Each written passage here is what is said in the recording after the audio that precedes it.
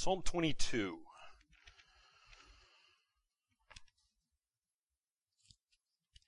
What would be your answer if someone asked you, what is the greatest proof that you could give me that the Bible is what it claims to be, that it is actually inspired of God, breathed out by Him, and that it is inerrant, without error? What would you tell someone? Well, one of my answers has got to be fulfilled prophecy. Fulfilled prophecy. You say, why? Well, because who else knows the future except God? And this is because only God is the one who ordains the future. Only He is the one who can bring about what He says is going to happen in the future. And nowhere is this validation of the Bible more true than the prophecies that were actually fulfilled in Jesus' first coming. Although recorded centuries, by the way, before His incarnation, there's actually more. Did you know there's more than 100 Old Testament prophecies that concern the life and the ministry of Jesus Christ? Hundreds of years before He even came. There's over 100. So each one of those documents the authenticity of Holy Scripture. And this is what makes Psalm 22 so amazing. It's written 1,000 years before Christ's first coming. And the psalm reads, we're going to look at this, but as you read it, it's as if it were actually recorded by someone who's standing at the foot of the cross. It's unbelievable. I mean, the very words that was spoken by Christ from the cross. And by the way, we can now understand what was Jesus thinking. What was He meditating upon as He's hanging on the cross? I've often wondered that for most of my life. And it struck me this past week as I was studying Psalm 22. That's it. This is what Jesus was thinking about as He's hanging on the cross. I'll show you why I say that here in a moment. But in the psalm here, David set forth a very graphic portrayal of the cross hundreds of years before crucifixion was even invented. As it was invented as a form of capital punishment. And so with the precision here of an eyewitness, David wrote the most detailed description of the cross that is found anywhere in your Bible. In fact, some have even called this the fifth gospel. That's how amazing this is. And by the way, as we get into this, let me just say there's different opinions about whether David wrote this particular psalm to describe his own experience, or is he writing this as a prophetic psalm looking forward to the Messiah? Well, I personally believe that this psalm was written primarily with future events in mind, and I've got good reasons for saying that. This particular interpretation is supported by many facts. Let me just give you a few that I have come to learn about. Like, for example, there are no recorded events in David's life that correspond to this event here. Number two, the psalm has specific phrases that could only be used of crucifixion. And this is, remember, well before crucifixion was even invented. And unlike other psalms, this one here contains no mention of the psalmist's personal sin, and there's no mention of confession of sin here. And there's no call to God for vindication of the wrong suffered, like typically happen in lament psalms. Therefore, it is concluded by many interpreters and experts of the Bible that this psalm is a prophetic picture of the Messiah. Let me do something a little different. I don't normally do this. Here's spoiler alert. Here's the theme.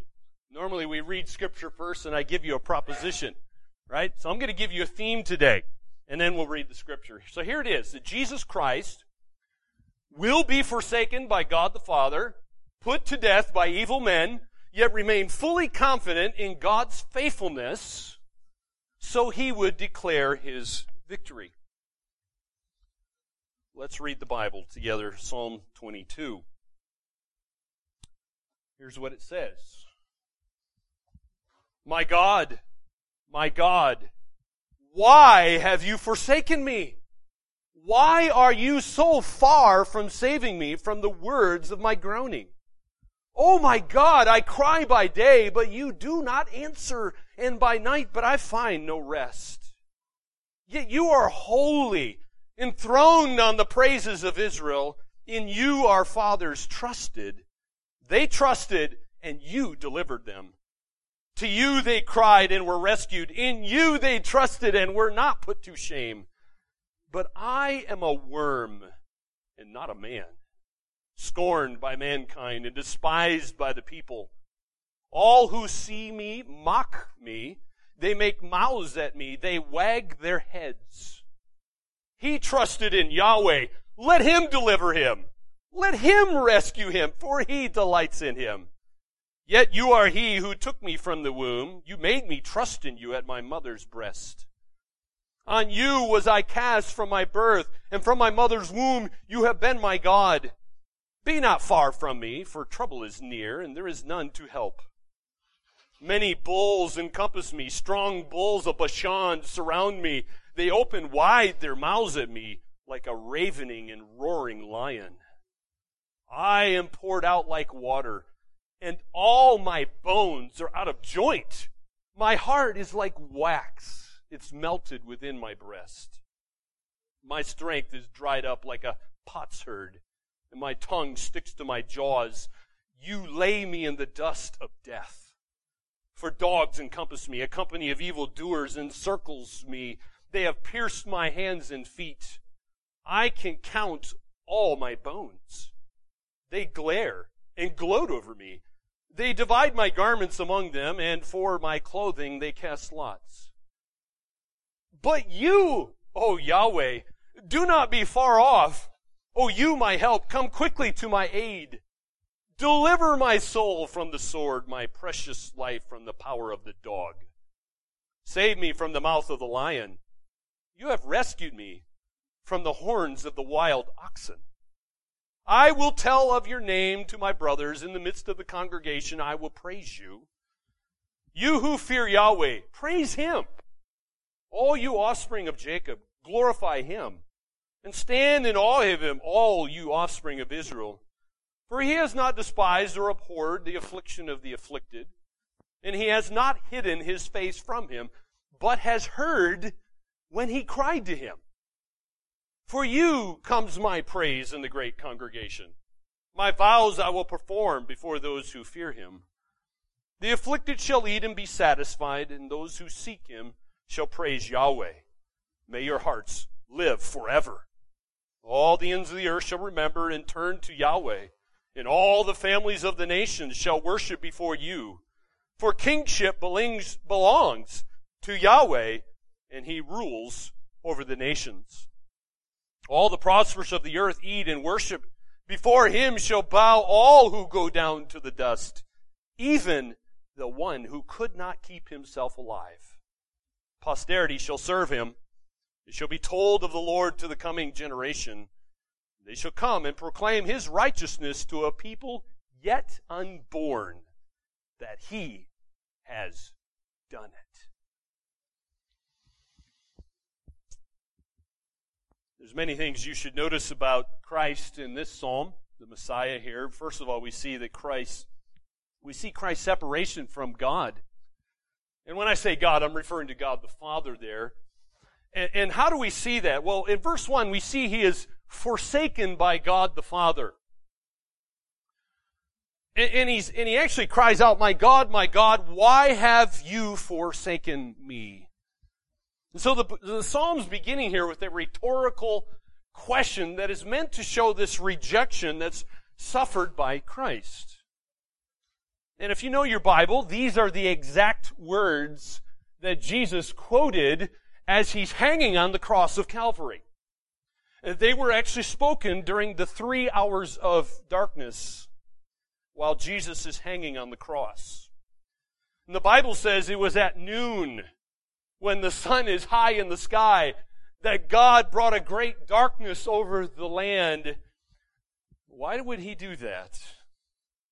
He did that from noon till 3 p.m.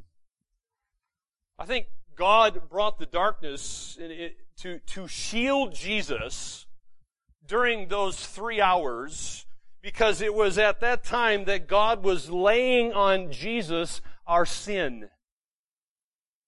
Those was private hours. And so God was shielding Jesus during that time. It's as if God had shut the doors of heaven upon Jesus, so that what actually transpired during those hours happened only between him and Jesus. So what was Jesus thinking of during those 3 hours as he hangs on the cross? There's 2 clues in the New Testament accounts. First, at the beginning of this period, Jesus suddenly cries out, and you have the very words of Jesus in Matthew 27, verse 46, because Jesus says, Eloi, Eloi, lama sabachthani, which means, my God, why have you forsaken me? Jesus knew Psalm 22, verse 1, and he quotes it on the cross. It was a direct and appropriate quotation from this first verse. So you know what Jesus is thinking about. The other thing is that just before Jesus died, Jesus actually calls out, you have his words in John 19, when he said, "It is finished." And that's a quotation from the last verse of Psalm 22. So here you have the bookends of Psalm 22. You know what Jesus is thinking. The end of Psalm 22 says, "He has done it." He has done it. That's referring, in our text, that's how the verse reads. It's referring to, by the way, referring to God as the subject. But there's no object for the verb in the Hebrew, the original language, and so it can equally well be translated, "It is finished." That's what it means. And so you put the clues together here, you can fairly be certain that Jesus is meditating on the Old Testament during those hours of his suffering, and that he's actually seeing his own crucifixion as the fulfillment of Old Testament prophecies. Particularly Psalm 22. This has got to be one of his favorite psalms, because he quotes it more than most others. But this feeling of abandonment went even further. Not only is he forsaken by God in verse 21. And by the way, why was Jesus forsaken by God? May I remind you, it is because of your sin. He's hanging on the cross because of your sin, not his sin. He's there taking your place. You deserve to be there. You deserve to take that punishment, but Jesus willingly steps in and takes your sin. So God pours his wrath on the sin bearer and becomes our propitiation. But notice in verse 2, there's also silence from God. There's silence. And so the Bible says, "Oh my God, I cry by day, but you do not answer." Why is that? Well, no answer came because the holiness of God forbade him from intervening in his son's death. It had to be finished. The silence is shocking. If you know anything about doctrine, that is. You say, why? Well, for all eternity past, forever and ever, Jesus had never known separation from God the Father. Perfect communion and fellowship and unity in the Godhead for all eternity past. And according to the teaching of the New Testament here, Jesus was indeed forsaken by God while he's bearing the sin of his people there on the cross. This is the very essence, by the way, of the atonement, when God makes us at one. See, Jesus bore your hell in order that you might share his heaven. What a great exchange. And this is what 2 Corinthians 5:21 tells us. See, it's for our sake he made him, that's Jesus, to be sin, or to be sin who knew no sin, so that in him we might become the righteousness of God. Wow, that's a great exchange. See, Jesus gets your sin, you get his righteousness. Wow, that's a good deal. That's the best deal you ever get. So to be forsaken, by the way, it means to have the light of God's countenance and this sense of presence just eclipsed. It goes dark. Which is what happened to Jesus, by the way, as he's bearing the wrath of God against sin for the believers. However, that's not the end of the story. As a lot of the laments in Scripture do, there is some good stuff here. There's positive stuff. Well, it's all good.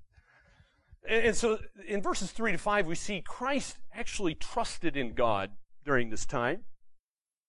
What was he trusting in? Well, the same things you and I need to trust in when we're going through difficult times in our life. And the first thing is we see here in verse 3 that Christ trusted in God's sovereignty. He trusted in God's sovereignty. Look what it says in verse 3. Yet you are holy, enthroned on the praises of Israel. God is enthroned. He's on his throne. He reigns supreme over all of his creation. He's in total control of a situation here which seems totally out of control. He's fulfilling God's purposes. And Jesus is trusting in that. But we also see that Christ trusted in God's salvation. He's trusting in God's salvation here in verses 4 and 5. Because look what verse 5 says, to you they cried and were rescued. In you they trusted and were not put to shame. By the way, did you notice the word trust is mentioned there several times? 3 times, in fact. And it's really used as a synonym for faith in God. Where is this trust coming from? Well, he realized the past faithfulness of God. And God has always been faithful to deliver his people who put their trust in him. That deliverance may not come in your earthly life, by the way, but it will always come. And so Christ was encouraged here to keep persevering as he's on the cross. And as he meditated on the very character of God, it encouraged him. And so if the nation of Israel here cried to the Lord and were saved, well, how much more would the Son of God be saved? And so he trusted in God's salvation. But it wasn't easy for Christ, because look at the scorn that Christ receives from the people here in verses 6 to 8. Verse 6 tells us he's rejected by the very ones whom he had come to save. People whom he had come to save. Because it says in verse 6, but I am a worm and not a man, scorned by mankind and despised by the people. See, the very treatment here that Jesus received on the cross was inhumane and undeserved, by the way. He was beaten so severely that his own mother, his own earthly mother, probably didn't even recognize him. He was unrecognizable, and the scorn of man was shown in the cruel treatment that Jesus suffered. You say, what did they do to Jesus? Well, the New Testament tells us it's horrible to even mention these things. They spat upon him. They punched him in the face, pulled out his beard, put a crown of thorns on him, spoke blasphemous words. They beat him with a whip. Just to name a few things. Verses 7 and 8 tell us that he was ridiculed by the people. He was ridiculed. Verse 7 says, all who see me mock me. And so the crowd's reaction here to Jesus is demonstrating what's coming out of their hearts. It's hatred. And the psalmist foresaw that as Jesus hung on the cross, many would hurl these blasphemous insults while they're shaking their heads. You say, what's that talking about? Some people, we do this even today. And it's referring to a very mocking gesture that's similar to what sometimes rugby fans do to the referees, right? When they don't like the referee's call, right? You shake your head, you jeer, you mock the referee, and you call him blind, and you need some glasses, dude, and go see the eye doctor, right? You know, all this sort of rubbish. It's kind of like sometimes, you know, little kids might stick their tongues out at someone because they don't like what someone did, right? That's kind of the idea here. It's not nice what they're doing. It's ridicule. And Matthew tells us exactly what they're doing and saying. Look at this. Matthew 27, verse 39 says, "Those who passed by derided him, wagging their heads and saying, 'You who would destroy the temple and rebuild it in 3 days, save yourself.'" Mockingly saying this. By the way, just stop for a moment. As I was reading Matthew 27 this week, I was thinking, I wonder what those guys would have done if Jesus, which he could have done this, actually came off the cross and faced them. I can just picture Jesus making the nails come out of his hands and his feet, climbing down off the cross. Okay, here I am. Now what? Anyway, he didn't do that. He had greater purposes in mind. But look what they said. He said, "If you are the Son of God, come down from the cross." So also the chief priests with the scribes and elders mocked him, saying, "He saved others. He cannot save himself. He is the King of Israel. Let him come down now from the cross, and we will believe in him. He trusts in God. Let God deliver him now if he desires him. For he said, 'I am the Son of God.'" So he bore the ridicule. He could have come off the cross. He could have said, "I don't want to do this atonement stuff. I'm going to deal with these mockers." But he didn't. He had a mission to accomplish. And one of the reasons for that is, point number 4 here, is that if you're keeping notes or have your outline, we see Christ's submission to God. We see his submission to God. While he is equal in essence with God the Father and the Holy Spirit, he submits himself. He submits himself because he says in verse 9, "Yet you are he who took me from the womb. You made me trust you at my mother's breast. On you was I cast from my birth, and from my mother's womb you have been my God." So contrary here to the actual accusations of the mockers, Jesus knew that God brought him out of the womb. And of course that's a reference to the virgin birth of Christ. And that God had actually made him trust him as a child. Now that's referring to his human nature. Remember, he has two natures in one person now forever. He is the God-man. And so in these verses, Jesus remembers God's faithfulness to him at birth and throughout his earthly life. And this is exactly what he needed, by the way. Because as he suffered, he was actually sustained by meditating on how God has sustained him in the past. By the way, lesson to be learned here. Lesson for you to learn, friends. You meditate on God's past faithfulness to sustain you in the present. Did you hear that? What do you meditate upon? You got to preach truth to yourself. You got to meditate on the right content, or you will have a noisy soul. So what do? You meditate on God's past faithfulness to sustain you in the present. This is what Jesus is doing here. Good lesson to learn. And so Christ submitted himself to God, but verses 11 to 18 show us Christ suffering from God. Let me repeat that. Notice where the suffering comes from. Because Holy Scripture does not back down on this. The suffering is not coming from the Jews. It's not coming from the Romans. This is God's work. The Romans are just pawns to accomplish his purposes here. And it's a graphic picture of death by crucifixion.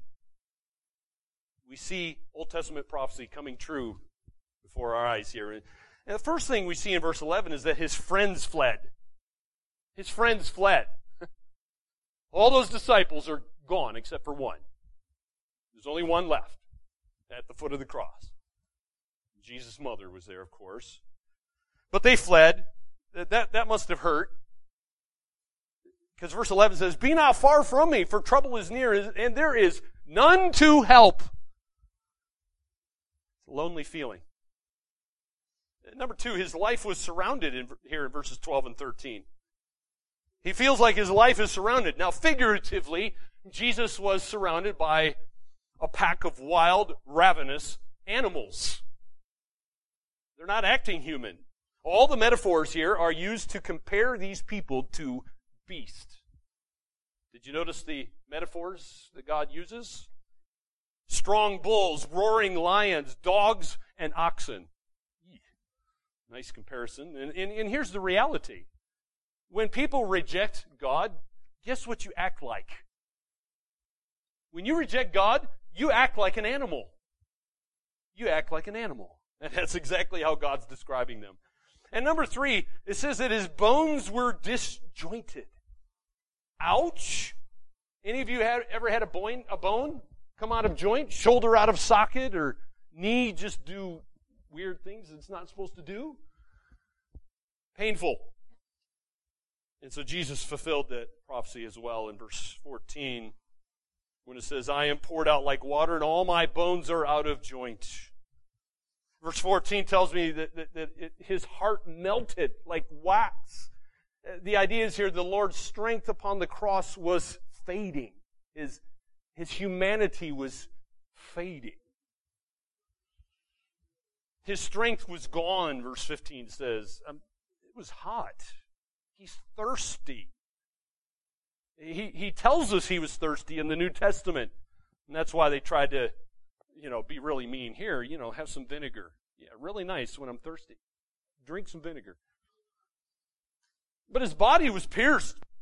Again, hundreds of years before crucifixion was invented, but it says that he was nailed on the cross. Horrible way to die. His bones were exposed in verse 17. The Bible says, I can count all my bones. They stare and gloat over me. The idea is he could feel the pain of each one of them. And he's aware that people are staring at him. They're gloating over him. And the idea is there's great shame in this. And in honor culture, this is deeply hurtful, by the way. This is an honor culture. And the honor is being destroyed. The whole identity here is being destroyed. The indignity that Christ felt was great because of his nakedness before the crowd.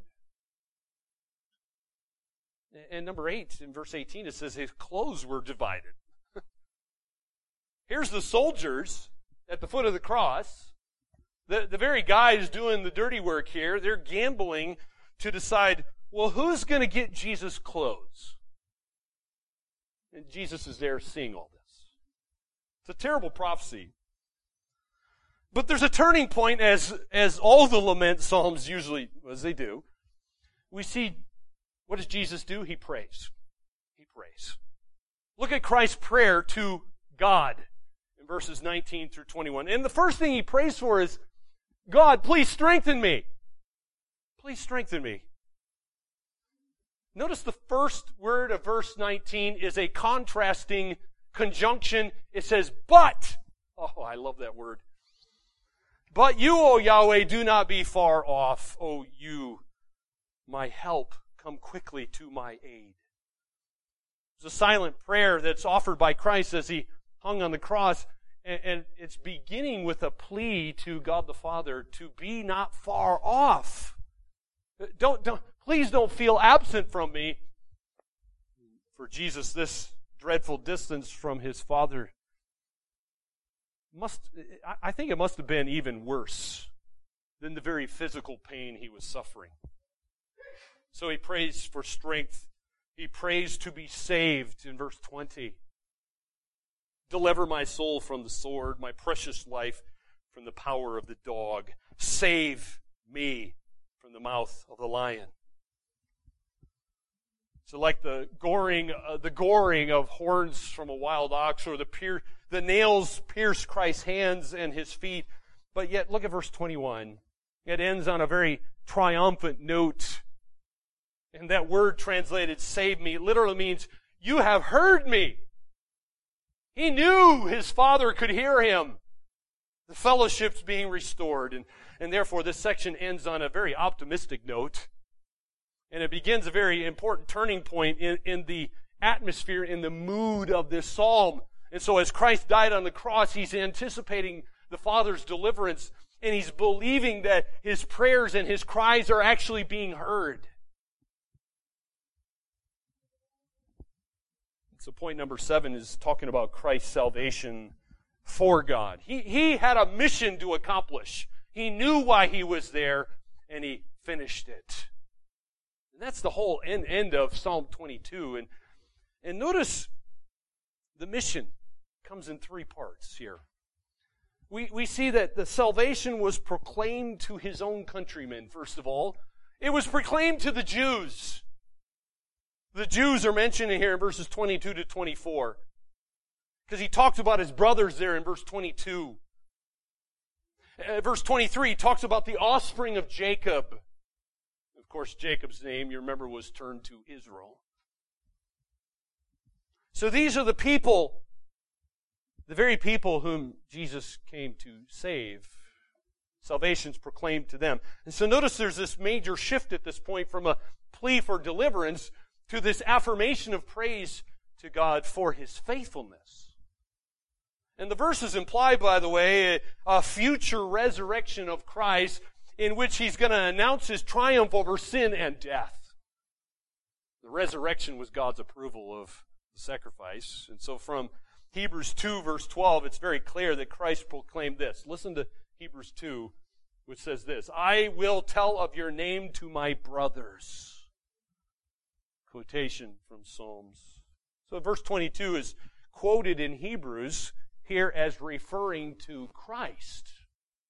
It tells us that Jesus is the speaker and is going to continue to be the speaker throughout the psalm. And so that phrase there in the congregation, I will praise you, is actually a prophecy that is concerning Jesus' appearance there in the upper room to his disciples and later on to the 500 witnesses after Christ's resurrection. 500 people at once. No way it's all a delusion. And of course, ultimately to those in heaven. And then in verse 23, you got that glorious phrase there, the offspring of Jacob. It's a reference to the Jewish converts after Jesus' resurrection. Certainly the gospel was proclaimed to the Jews first. That's what Paul said. As the first church, by the way, was planted in where? Jerusalem. So there you go. So before the other nations, Israel was chosen by God to glorify him. Not because they're special, just because God chose them. And so at this point, Jesus pleaded for his people to, notice what it says, to stand in awe of him, all you offspring of Israel. That's what the Bible says. So Christ wanted the people to know that although he was despised by them, God had not despised or abhorred the afflicted. In fact, what did God think of Christ's sacrifice? God actually approved of Jesus' sacrifice for sin. But notice the second group. Salvation's not just for the Jew, but we see in verses 25 to 29 that salvation's proclaimed to the Gentiles. That's all the non-Jews, which is probably you. Verse 25 says, from you comes my praise in the great congregation. My vows I will perform before those who fear him. Notice 27. All the ends of the earth shall remember and turn to Yahweh, and all the families of the nations shall worship before you. All the Gentiles. Praise God for that. So, in view of God's listening ear, notice what the psalmist writes. From you comes my praise in the great congregation. What's the point, friends? What's the point? Well, not only was God the object of the praise, he's also the very source and foundation of that praise. And what are the vows in verse 25? Well, they're probably thank offerings vowed during his trouble. And by the way, in such cases, the flesh of the sacrifice was to be eaten. And so this explains the imagery here in these verses of a banquet or a feast at which the afflicted shall eat and be satisfied. That's what the Psalm's telling us. And so because of the great sacrifice offered by Christ, people may enter into his presence so that notice the Psalm says, those who seek him shall praise Yahweh. So, included in the Abrahamic covenant was God's grace to bless people from all nations. You remember that great covenant in Genesis 12? All peoples of the earth would be blessed through Abraham's seed and offspring. And so you see Jesus fulfilling this. So God declared in eternity past that the families of the nations will worship before Him. By the way, this submission resulted from the very truth of verse 28. Look at verse 28. For kingship belongs to Yahweh, and He rules over the nations. And so verses 30 and 31 then tell us that salvation is proclaimed to all peoples of the earth. All peoples of the earth. That's good news, because verse 30 says, posterity shall serve Him, and shall be told of the Lord to the coming generation. And they shall come and proclaim His righteousness to a people yet unborn, that He has done it. It is finished. That word posterity, by the way, refers to the future generations yet unborn who would serve God by proclaiming His very righteousness. And this proclamation of the gospel here hinges on that truth at the end that He has done it. He has done it. It's just another way of stating that Christ has finished it. The mission was accomplished. And so as Jesus said on the cross, it is finished.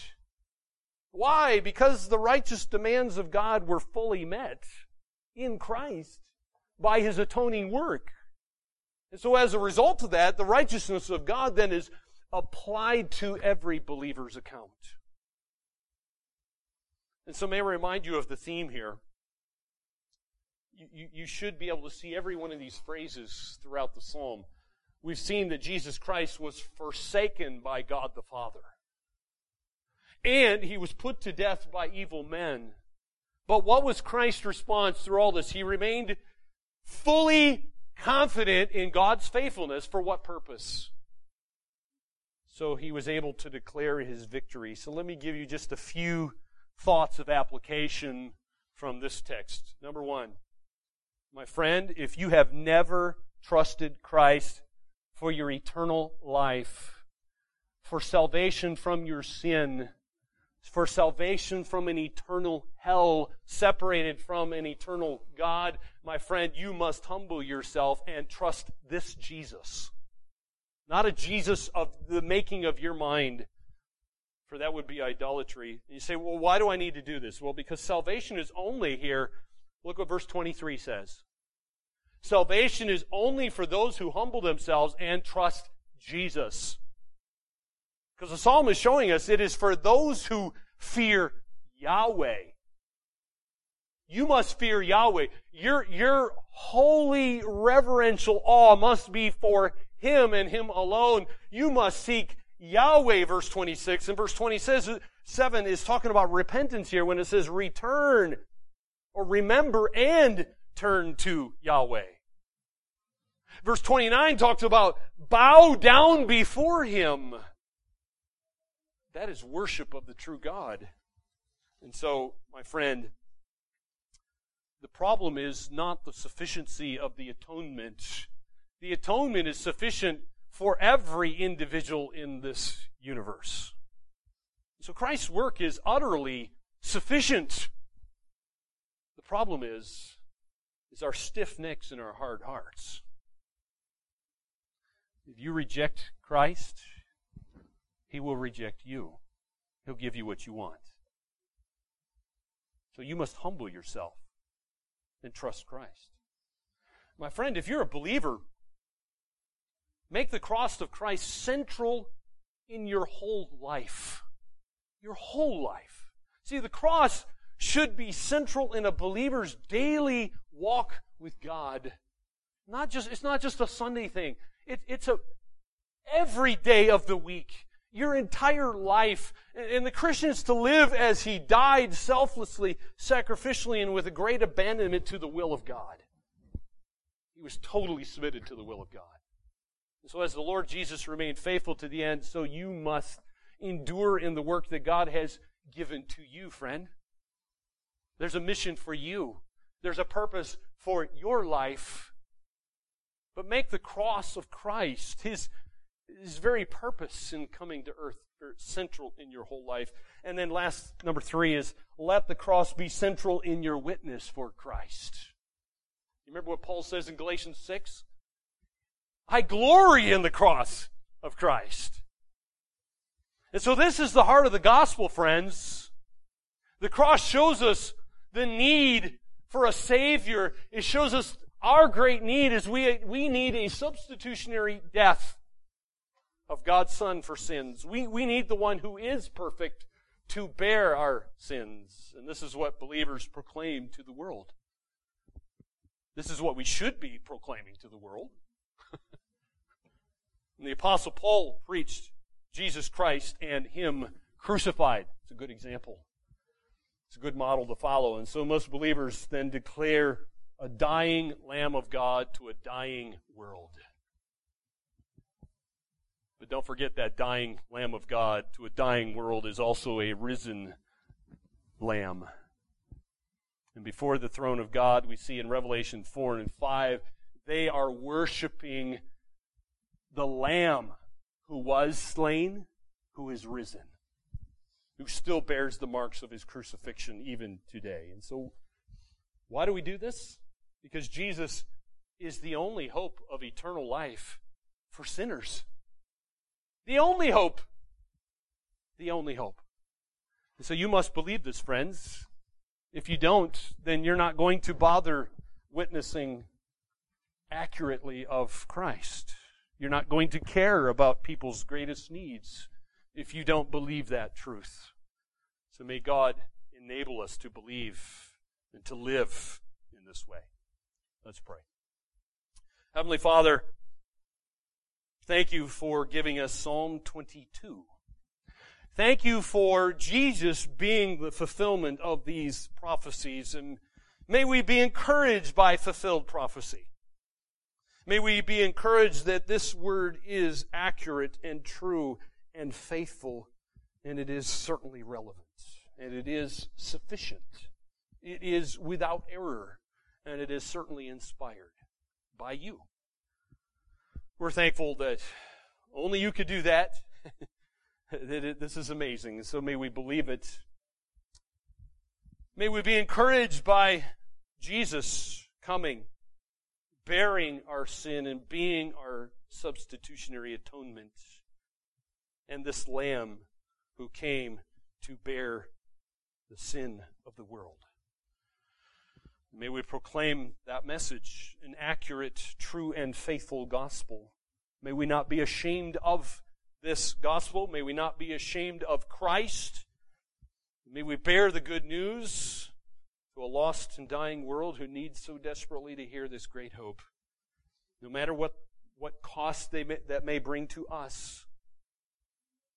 As they crucified Christ, Jesus said we could expect persecution to come our way as well. And so, may we not be ashamed and bring this message forth. In Jesus' name, amen.